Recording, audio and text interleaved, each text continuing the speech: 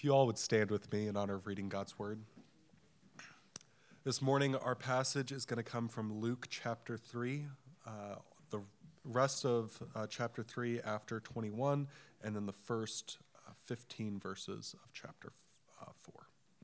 So Luke 3:21 through 4:15. Now when all the people were baptized, and when Jesus also had been baptized and was praying, the heavens were opened, and the Holy Spirit descended on him in bodily form like a dove. And a voice came from heaven, "You are my beloved Son. With you I am well pleased."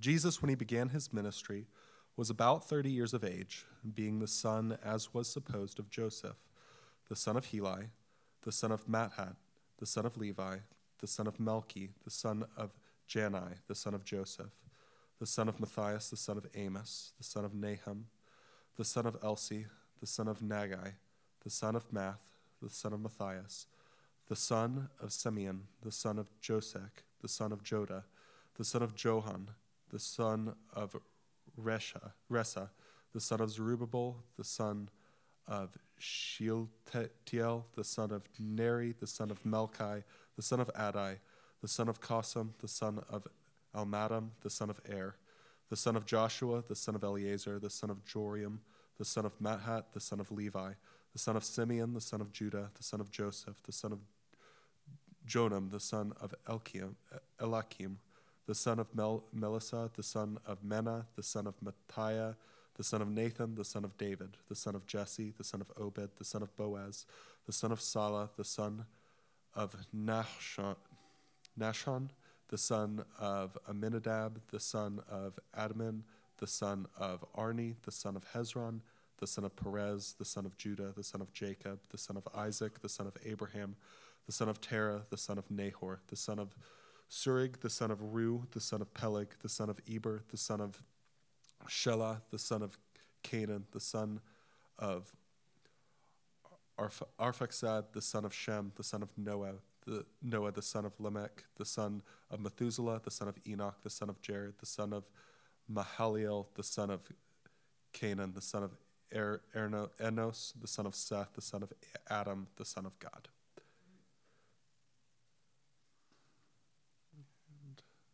And Jesus, full of the Holy Spirit, returned from the Jordan and was led by the Spirit in the wilderness for 40 days, being tempted by the devil.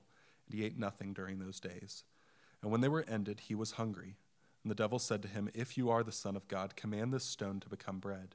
And Jesus answered him, "It is written, man shall not live by bread alone." And the devil took him up and showed him all the kingdoms of the world in a moment of time, and said to him, "To you I will give all this authority and their glory, for it has been delivered to me, and I will give it to whom I will. If you then will worship me, it will all be yours." And Jesus answered him, "It is written, you shall worship the Lord your God, and him only you shall serve." And he took him to Jerusalem and set him on the pinnacle of the temple and said to him, "If you are the Son of God, throw yourself down from here. For it is written, he will command his angels concerning you to guard you, and on their hands he will bear you up, lest you strike your foot against a stone." And Jesus answered him, "It is said, you shall not put the Lord your God to the test." And when the devil had ended every temptation, he departed from him until an opportune time. And Jesus returned in the power of the Spirit to Galilee, and a report about him went through all the surrounding country, and he taught in their synagogues, being glorified by all. This is the word of the Lord.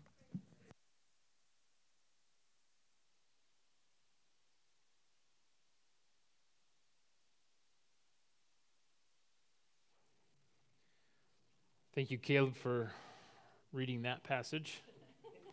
I selected you to do that very particularly. You did a great job. I also want to just take a quick second to thank you all. Many of you guys have,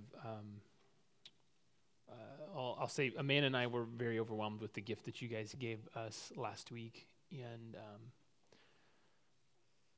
we're just really thankful. We're really thankful for a church that loves and cares about us. So I appreciate that very much. Let me pray, and then we'll jump into our passage for this morning. Lord, I pray that as we look into your word, Your Spirit that was upon your Son would be here in this place, that your Spirit would work in us as you promised, your Spirit that you sent, to open our hearts, illuminate our minds to understand your word, and to work and apply that word into what we believe, how we think, and what we do. I pray all these things in your name. Amen. Back in 1 Samuel, back in the book of 1 Samuel, God commanded the prophet Samuel, and he said to him, "Fill your horn with oil and go. I will send you to Jesse the Bethlehemite, for I have provided for myself a king among his sons." You remember that the people of Israel had begged for a king. And they had not just begged for any king, they had begged for a king like the kings of the other nations, not like the kind of king that God had commanded for them. And Samuel was grieved by that. He was grieved, yet God said, "No, do it. Give them what they want." And so Samuel went and found Saul. And Saul was a head taller than everyone else. He looked the part. He looked the part of the kings of all the other people. And yet, God had said in his word, the one who would be a king over the people of Israel would be one from the tribe of Judah, right? You remember, we just finished the book of Genesis, and we remember when Jacob, when Israel is blessing his sons, he says, one of your descendants will be, you Judah, will rule over your brothers. So if they were trusting God's word, they would have known it must be someone from the tribe of Judah. And yet, they find a Benjaminite, Saul. And at first it goes well, and the Spirit of the Lord is on Saul, and he does some good things. And then Saul just starts deciding that he's going to kind of do his king thing maybe a little bit the way he wants to. I'm still for you, God, but I'm just going to kind of do it my way a little bit here and there. And what happens? The Spirit leaves Saul. And Saul goes from bad to worse. And so Samuel was mourning the fact that Saul is such a terrible king, who is not a king who is seeking to obey God, is not a king who's ruling as God would. And here God comes to Samuel and says, "What are you whining about?" He doesn't actually say that. That's my paraphrase. And he says, "Fill your horn with oil and go. I will send you to Jesse the Bethlehemite, for I provided for myself a king among his sons." And so Samuel goes to Jesse, and Jesse's oldest son comes in, and Samuel looks at the oldest son, and this is what Samuel thinks. This is what the word says, quote, "Surely the Lord's anointed is before me." But the Lord said to Samuel, "Do not look on his appearance or on the height of his stature, because I have rejected him. For the Lord sees not as man sees. Man looks at the outward appearance, but the Lord looks at the heart." And so after looking at all of Jesse's sons, at least the ones that Jesse brings in, right? Samuel says, "The Lord has not chosen these. Are all your sons here? Are these all of them, Jesse? Because it's not one of these guys." And he said, and Jesse said, "There remains yet the youngest, but behold, he's keeping the sheep." It tells you a little bit about what what the father Jesse thought about David, right? Well, I'm so sure it can't be David, I won't even send him in here. I'll leave him to take care of the sheep. So they go and they get David, and it says that when David came in, the Lord said, "Arise, anoint him, for this is he." And then Samuel took the horn of oil and anointed him in the midst of his brothers, and the Spirit of the Lord rushed upon David from that day forward. You see, the right son for the task of ruling God's people is the son that God had chosen, the one that God anointed. The one on whom God's Spirit comes. That's the one who will be God's Son. That's the one who will do the task that God has given him. And only he could do it. But if you know your Bible stories well, you know that while David is a great king in many different ways, even David, fails, right? Even he falls short. Yet, there was one to come that would fulfill those promises. There was one to come who would be the true Son King. Last week, we read that John the Baptist was preparing the way for the one who was foretold, the one who would come, the Messiah. And he said, the one who is coming is mightier than I, John said. He will baptize with the Holy Spirit and fire, he said. Who is fit for this task? Only the true Son.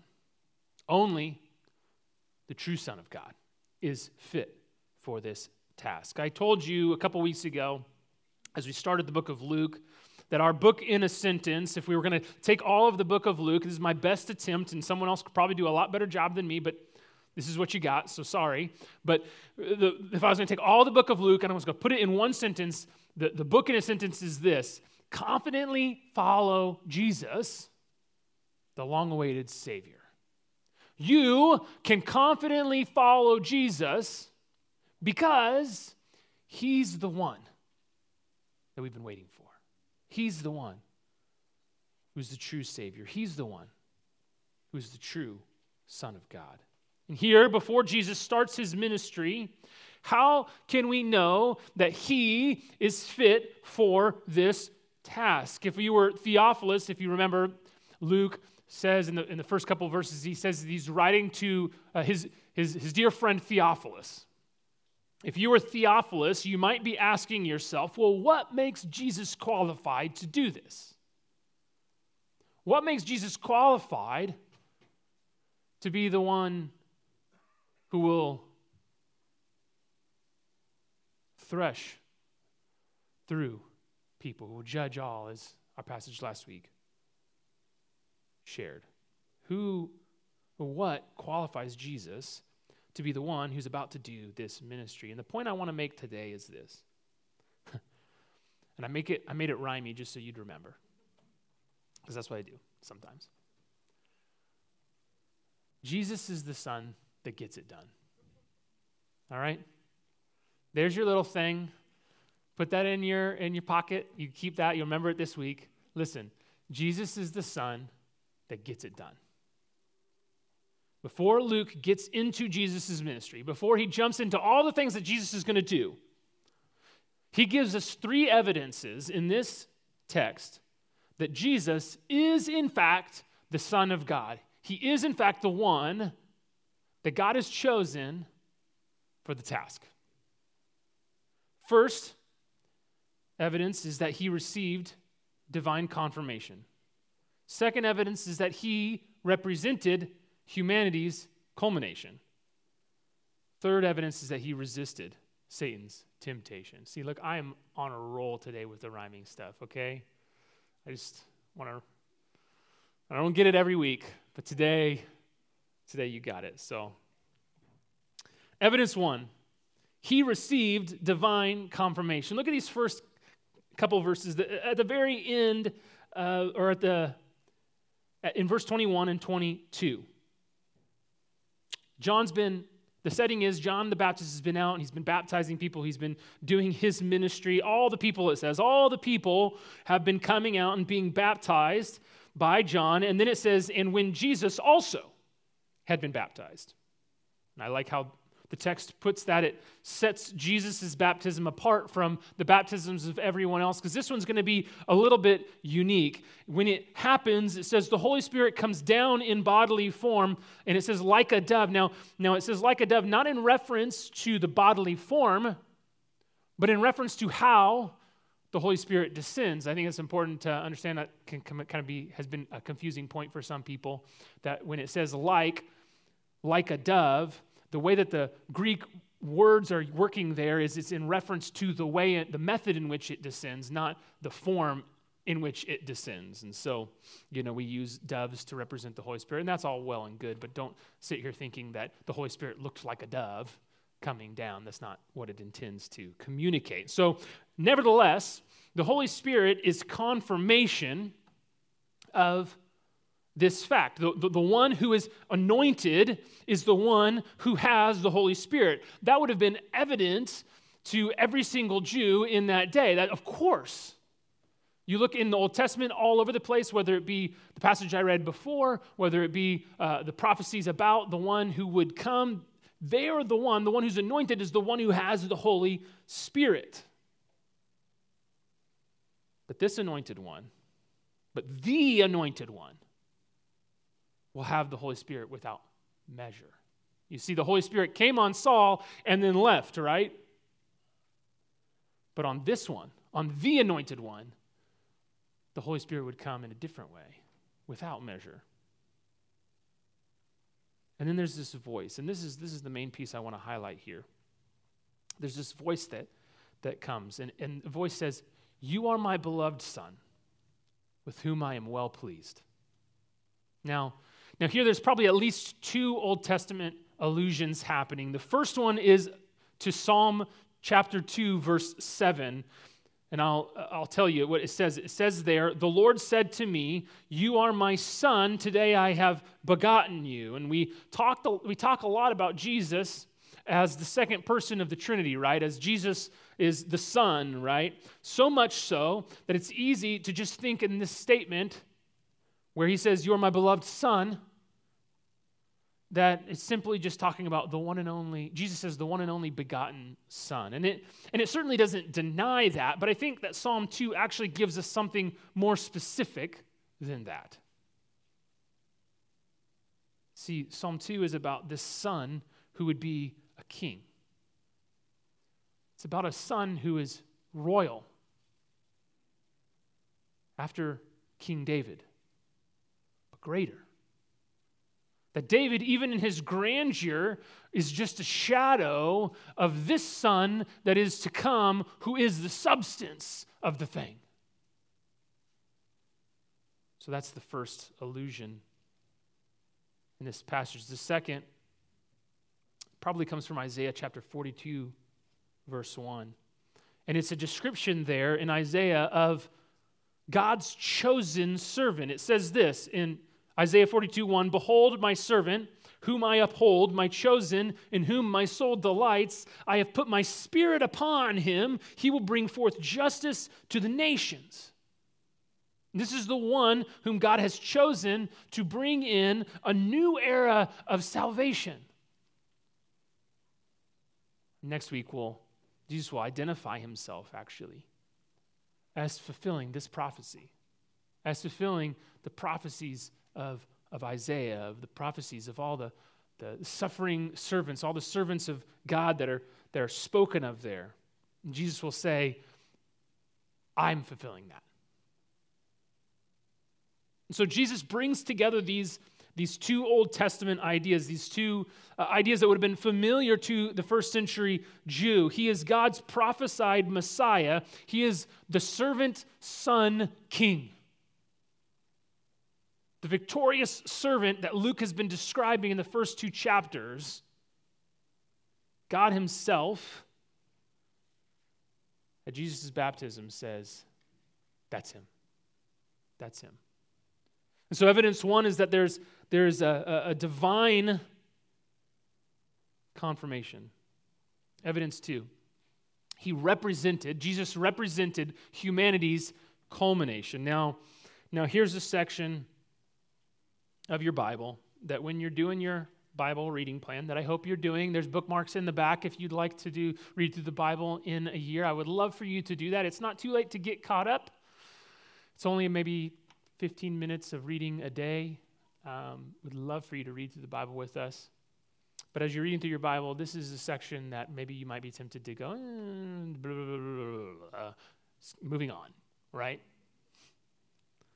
And I get where you're coming from with that, but Luke is very precise. And Luke has a reason for putting this here, right? He has a reason for adding this, for including this in his gospel. And I think the genealogy here has two unique characteristics that I think point to its purpose for Luke. The first unique part about Luke's genealogy is the placement of it. If you've read Matthew, so if you are doing the Bible reading plan, then I believe you would have read Matthew 1 already, Matthew 2, Matthew 3. And if you've read that, then you know that Matthew's gospel starts with the genealogy. And you might expect that we'd start with the genealogy. It seems odd that after the baptism and before the temptation, that is the place that Luke would insert this. It seems out of place, almost like a footnote, right?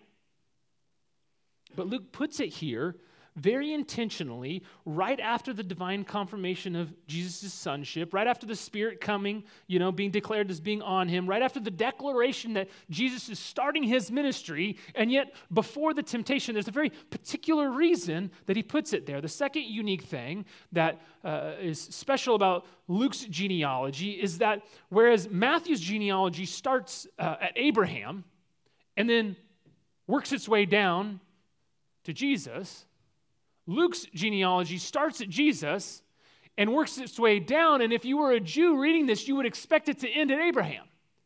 But it doesn't. Just when you think that the genealogy is going to stop, Luke's like, let me keep going a little bit. And he gets all the way down to Adam, and then he says, and Adam is the son of God.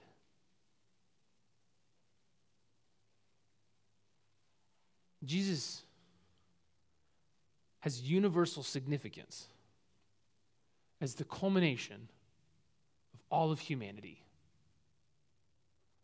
All of everyone who has lived from Adam until Jesus, everything is funneling into this one person. Adam was the Son of God. Jesus is the new Son of God.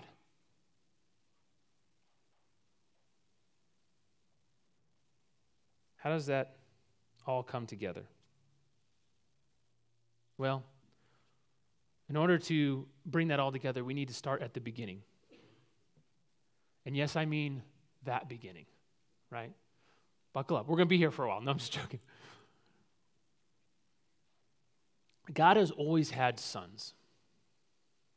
Sons who are supposed to be serving him by ruling under him. All the sons were types for Christ. They were shadows of who Jesus would be, and they all fell short of him, but they all pointed forward to the Son who would not fall short. So Adam, who's here described as the Son of God, if you remember in Genesis 2, he's given a place, he's given the garden, and he's told to do two things. He's told to have dominion there, and then he's told to work and keep the garden.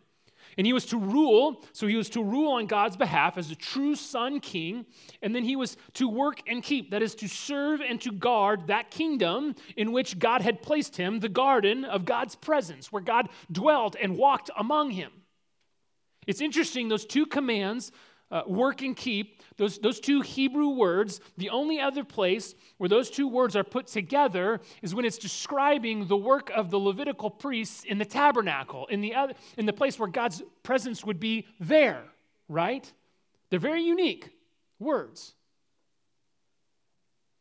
And so Adam was a servant son king with duties in the place of God's dwelling, right? And he was tasked to fill the world with God's garden kingdom.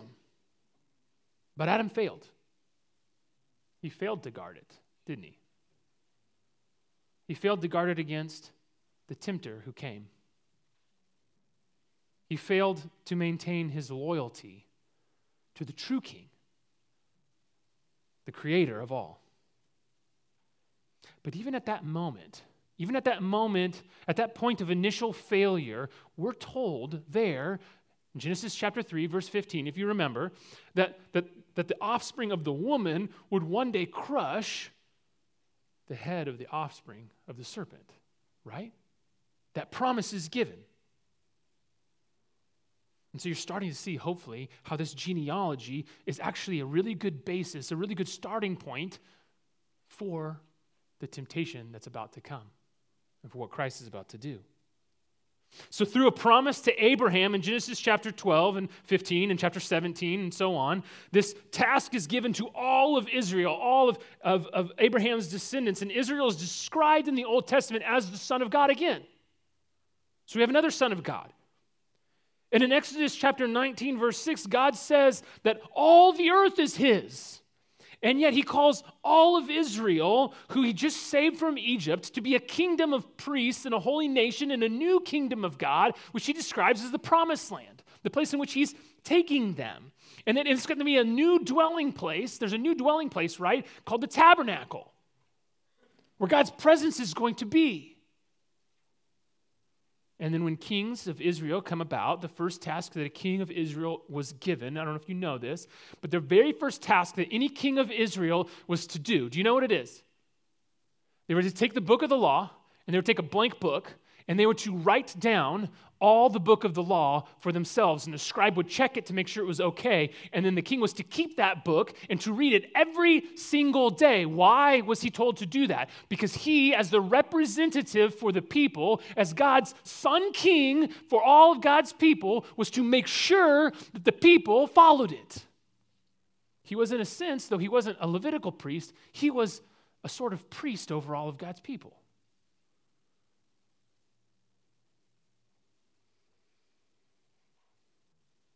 And God made a promise to David that his offspring would bring about an everlasting kingdom, and that his offspring would sit on the throne forever. But the people of Israel failed. They were not a kingdom of priests. They went and served other gods. And David failed. And Solomon failed more. And so the kings continued to fail more and more and more and more and more. And yet God made that promise. And he said, I'll keep that promise. And so all the sons have been shadows, blurry images that give us some idea of what the true son one day would be like. But if this true seed of the woman will be able to fulfill the plan of God, to crush the serpent's head, to establish an everlasting kingdom, to sit on the throne forever, then he can't be like Adam, and he can't be like Israel, and he can't be like David. He has to do it, right? He has to do what they failed to do, and more. He has to be tested. And so we have evidence number 3.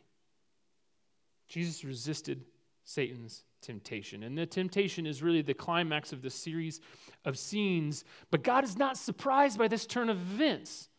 This is what Satan always does, right? It's expected. In fact, the Spirit leads Jesus into the wilderness to it.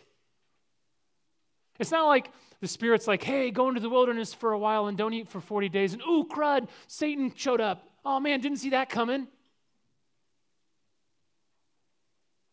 This is all part of the plan.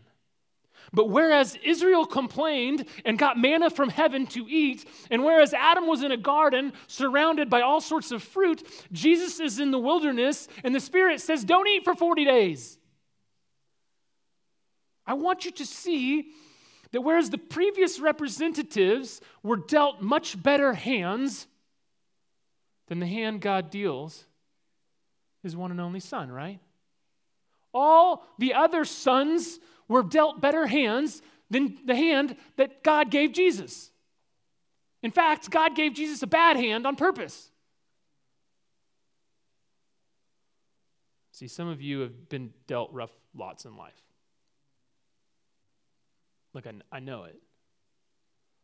Things have happened in your life, situation you were raised in, whatever it is. Hands that you feel have been worse than other people's hands, in that they've actually led you to sin in ways that maybe other people's hands wouldn't lead them to sin, right?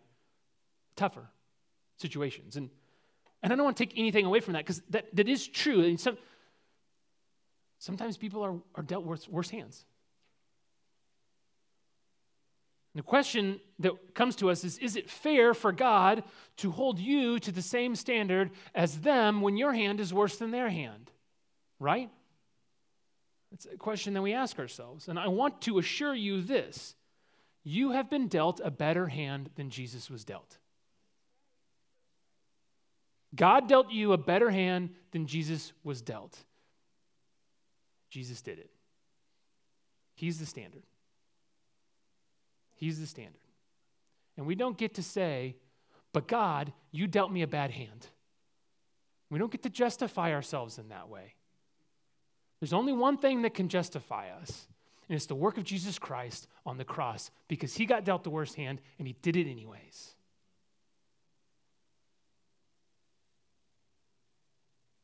See, Jesus will do in the worst circumstances what humanity's first representative and all of those that followed failed to do in much better and best circumstances. And it's only because of that, and because he was dealt the worst hand, and because he did it anyways, that he, as the true Son, has the authority and power to make us sons. So,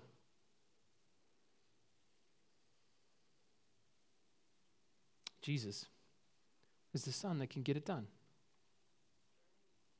Now listen, we don't have time to, I'd love to get into each one of these temptations really in detail, but we don't, you don't want to be here for the next 2 hours, and I get that. So I'm going to give you an overview of them, and hopefully I'll be able to bring all of this together for us. So there's 3 temptations that Satan brings to Jesus that are recorded here. The first temptation is to turn stones into bread. And that makes sense, right? Jesus is pretty hungry. I remember one time I thought I was, I'm going to do this fast, and I fasted for 50 hours, and I literally was like, I thought I was going to die. I thought, I don't know, I can't last 40 hours. Jesus went 40 days, I was like ready to eat my fingers off. 40 days later, Satan himself comes and he says, look, turn these stones to bread. Just turn these stones to bread and you can have some food. I mean, John the Baptist last week said that God could raise up children for himself from the stones. How easy is it to make some bread, right? I mean, you're hungry. Hunger isn't a bad desire. That's a good thing to eat, And so just turn the stones to bread and that'll be fine. In fact, Jesus will later on produce food miraculously, will he not? So why can't he do it here? You see, the crux comes in the context of the passage. Jesus quotes back. Deuteronomy chapter 8, verse 3 is what he quotes. You see, after 40 years of wandering in the wilderness, failing to believe God for things, the people of Israel are preparing to enter the promised land finally, and Moses is reminding them of some things. And he says, hey, when you entered into the promised land, remember how God had provided for you all of these years. He provided the manna when you needed it. God has demonstrated to you his provision. God is good. And you may be hungry at times, but don't forget that God does provide. See, if Jesus had been led into the wilderness to fast, it was God who would give him the right food at the right time. It was not for Jesus to decide. It was not for Jesus to do in his own way. Rather, he was to trust God's word. And so he says, don't you know, man cannot live on bread alone, but on every word of God. I don't trust my belly. I trust God's word. I don't trust what I feel like I need in this moment. I trust God's promises.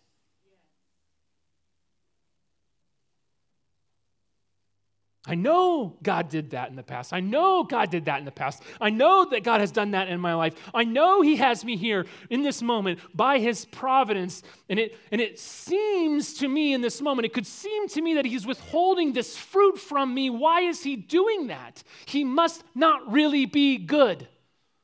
That's what we say to ourselves, right? If he's withholding that thing that isn't necessarily in itself a bad thing, if he's withholding that from me, he must not be good. Because I know that's good. But the issue isn't eating. It isn't the fruit. It isn't the bread. The issue is, will you trust God or won't you? Will you trust his word or won't you?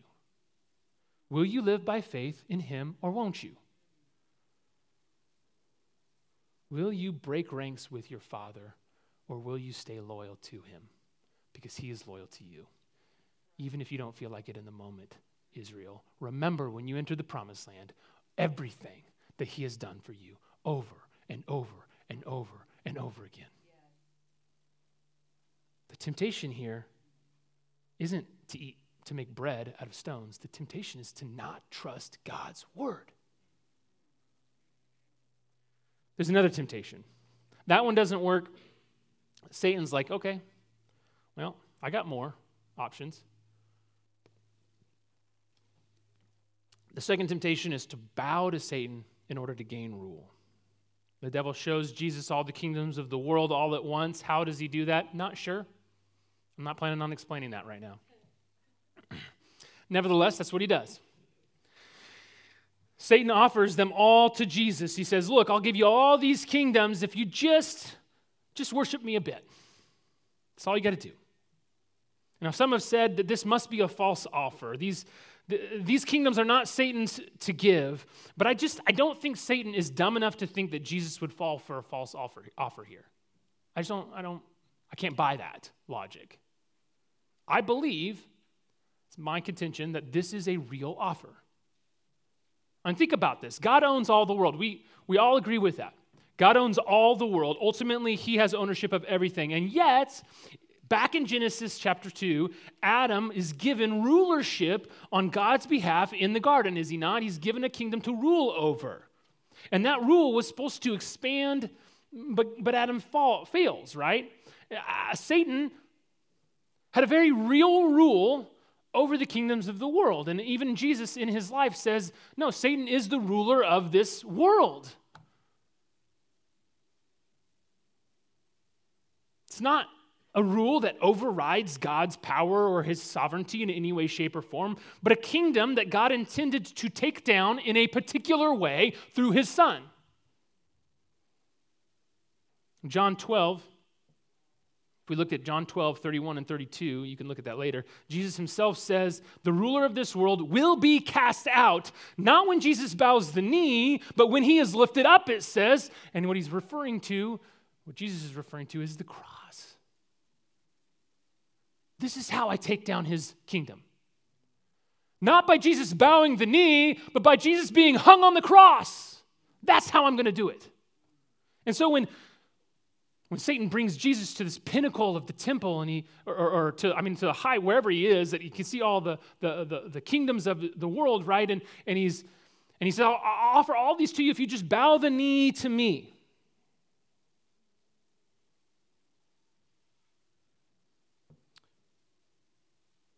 He's saying, will you take this thing that's promised to you,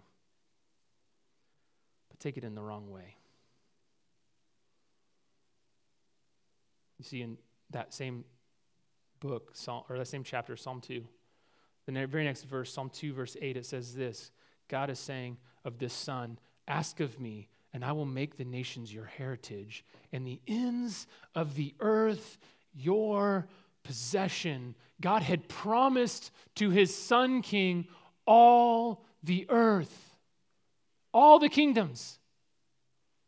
And Satan is saying, look, I think the way that this father guy, I think the way that he's going to do that sounds like it's going to be kind of hard.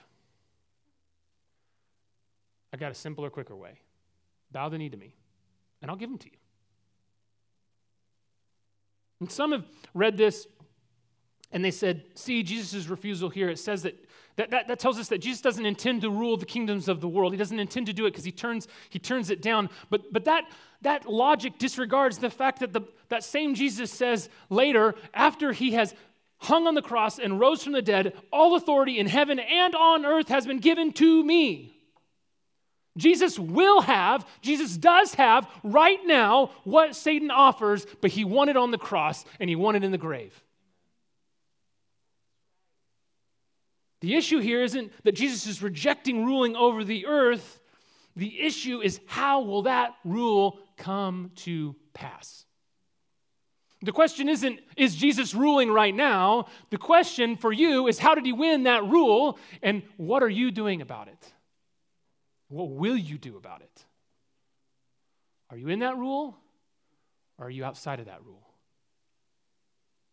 See, Satan saying, hey, look, I got an easier path than submitting to the Father's plan. Just bow the knee to me a little bit. You can have it all. Do you really trust that the Father is going to make good on his promise? And even if he does, do you really want to go through it that way?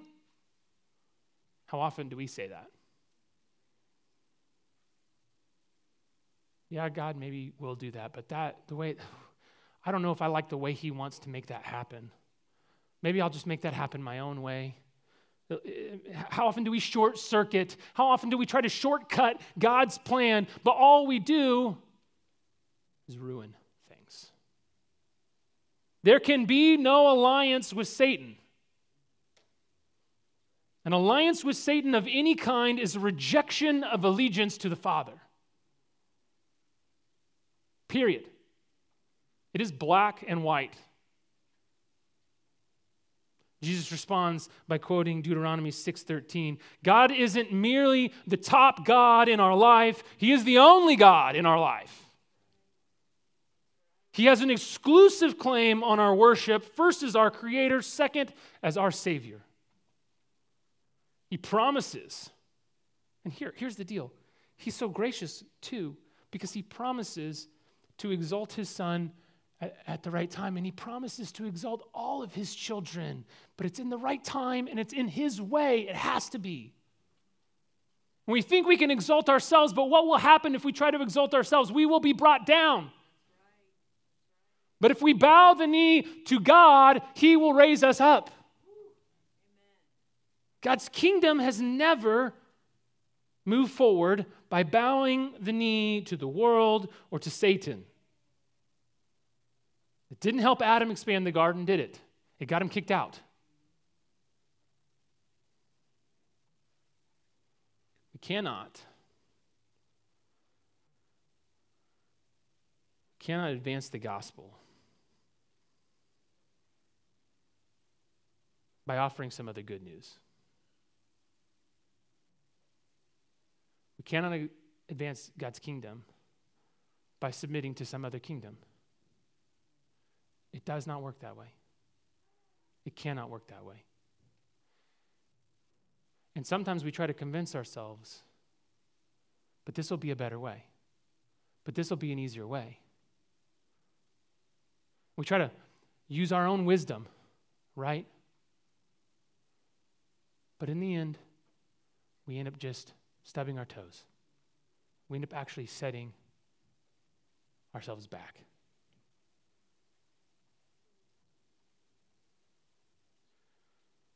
For instance, I've heard people say, I'll just give this an example. I've had people say, maybe we shouldn't make a big deal out of something like abortion. Because it may annoy people. And then they won't hear the gospel. We need them to hear the gospel, so then they'll stop, the views on that will change once God changed them and all this kind of stuff. But to me, that seems like a foolish argument.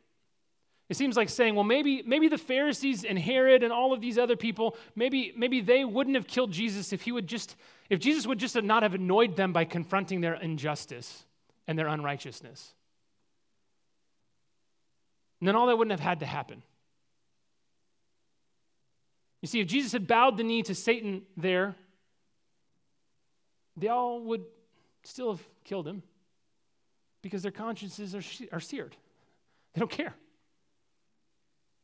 And the consequence would be that if Jesus hadn't spoken the truth, think of all the people who actually were being prepared by the Spirit to confess their need for a Savior, to confess their need for someone to do for them what they couldn't do for themselves, and they wouldn't have heard the truth. They wouldn't have been convicted. They wouldn't have come to him. They would have said, well, if Jesus really is who he says he is, if he really is the Messiah, then he should be calling out these injustices and these unrighteousness. Friends, I wonder how many people look at us Christians and they say, well, if you really are who you say you are, if you really believe what you say you believe, then you shouldn't be folding like a chair, whether or not people like you or not. You should be doing what's right. You should be saying what's right. I'm not saying in an unloving way. I'm not saying in an intentionally mean-spirited way. But we cannot gain God's kingdom by bowing the knee to some other kingdom. The third temptation, to test God's protection. You see, Jesus has answered the last two temptations with Scripture. Satan gets pretty tricky this time. He quotes Scripture in his temptation. Don't you know? See, listen, Satan knows the Bible better than you know the Bible. I hate to break it to you. Satan knows the Bible better than you know the Bible. I don't have confirmation that he has the whole thing memorized, but I would not be surprised. He's had a few years to figure it out. Okay? That doesn't mean he understands the Scriptures, because Paul says if he had understood what the Scriptures said, he wouldn't have crucified Jesus, right? So we've got that advantage because we've got the Holy Spirit, but he knows the Bible. And this should give us pause. It should give us pause that Satan uses things that may initially sound really Christian-y, may initially sound really biblical, but he twists them and he makes them wrong. It should give us pause when we're tempted to use a verse in a way that meets our needs, even if we're taking it out of the context and what the verse actually means in the Bible, right? But it sounds really good, so I'll just use it in that way, and it gets me what I want. This is why I'm encouraging you to take a bookmark and read through the entire Bible, right? So Satan takes Jesus to the temple, and he says, throw yourself down. If you're God's son, he'll protect you. He can't kill his own son. You got things to do, right? You've got this ministry you're supposed to do. So throw yourself down. God will protect you. Doesn't he have to? He can't let you die. Wouldn't letting you die ruin everything? Just let that sit for a second. Satan doesn't get it, does he? And so Jesus quotes Deuteronomy 6:16, where Moses is reminding the people of what happened in Exodus 17. I know that's a lot of but that's what's going on, right? Deuteronomy 6:16, Moses is right before the people are going into the promised land. He's reminding them of things that have happened in their 40-year journey so that they don't make those same mistakes again in the promised land. And he says, remember what happened back in Massah.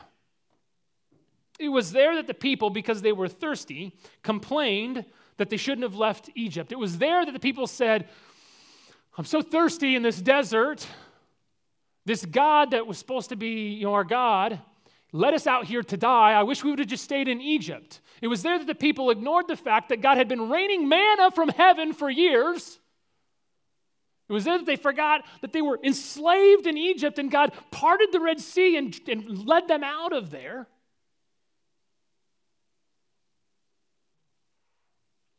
It was there that none of that was sufficient enough to trust God for water.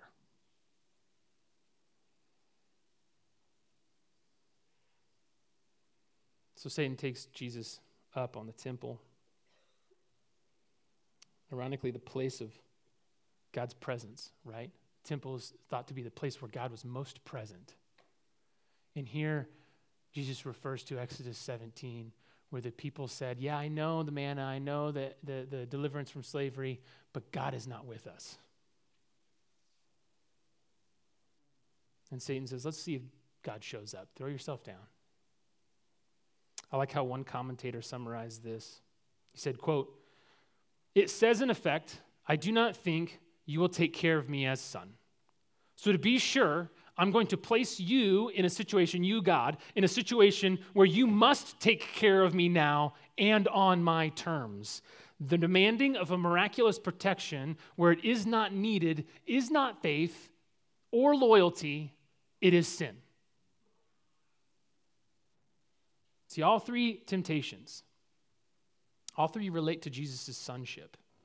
The first and the third are explicit. If you're really the Son of God. The second is implicit, right, through Psalm 2, verse 8. But Satan is not saying, Jesus, I don't think you're God's son. They both know that they both have no doubts about that fact. What Satan is trying to do in his temptations is to call into question the promises of the Father.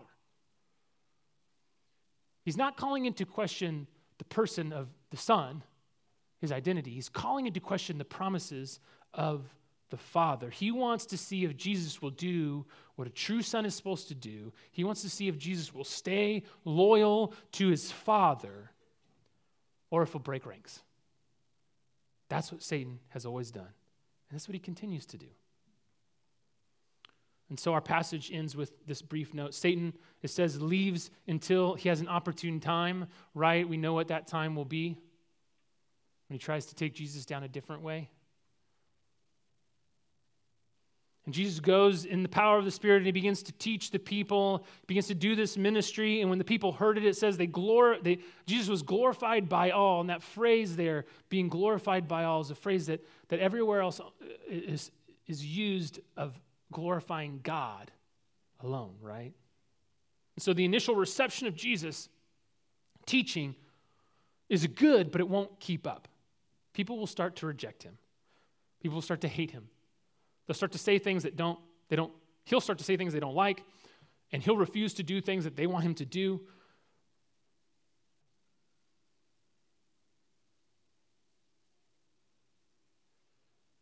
And they'll refuse to trust God. They'll refuse to trust that God will keep his promises in his own way, even if he doesn't keep them in their way. And what's interesting is that because Jesus trusts God, and because Jesus does this in God's way, he's actually not saved from harm. As I said, because he trusts God, he actually dies. He actually dies. And yet, this does not mean that the Father fails to keep his promises. It does not mean the Father fails to keep his promises to the Son. Rather, because of that, Jesus becomes the fulfillment of all of God's promises. Let that sit for a second. The Father does not fail to keep his promises to the Son because the Son dies, but rather because the Son trusts the Father, does what he says, and dies. Now the Son becomes the fulfillment of all the promises. Because this is God's wisdom. It's not the wisdom of man.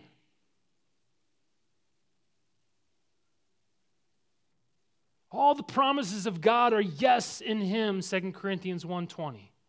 And so Jesus is the bread of life to us, and he is the very word of God. Jesus is the one who is given all authority, and to whom we owe all of our worship. And through faith in him, we will be exalted and rule with him one day. Jesus is the temple torn down and rebuilt in 3 days for us, so that the presence of God is not just with us, but in us. Right? And so when we don't promise God, when we don't trust the promises of God, we grab for things that are so much less than what God has for us. We take scraps when he's offered us a banquet. Friends, I know it's hard to trust God.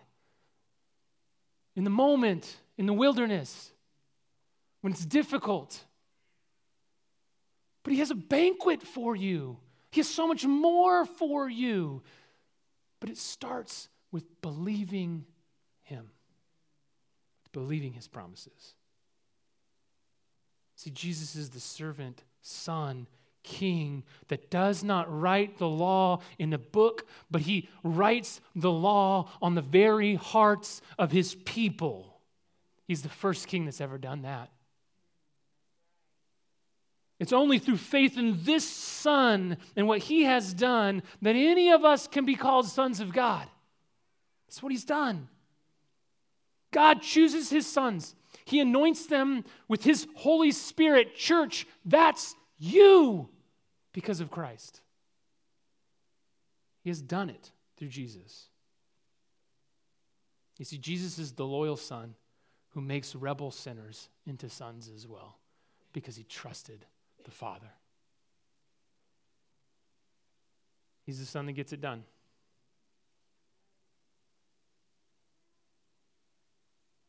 So in your wilderness moment, when temptation comes, and it comes, it's probably come today already, it'll come this afternoon, it'll come tomorrow. Will we seek to fill ourselves with something other than God's word? Will we bow down to something else if we think it will get us what we desire? Will we seek refuge in something other than Christ? See, under every temptation is this one question: will I trust God's promises or not? So Psalm 2, it ends like this, and this is how I'll end the sermon. Serve the Lord with fear and rejoice with trembling. Kiss the Son, lest he be angry and you perish in the way, for his wrath is quickly kindled. Blessed are all who take refuge in him. Let's pray.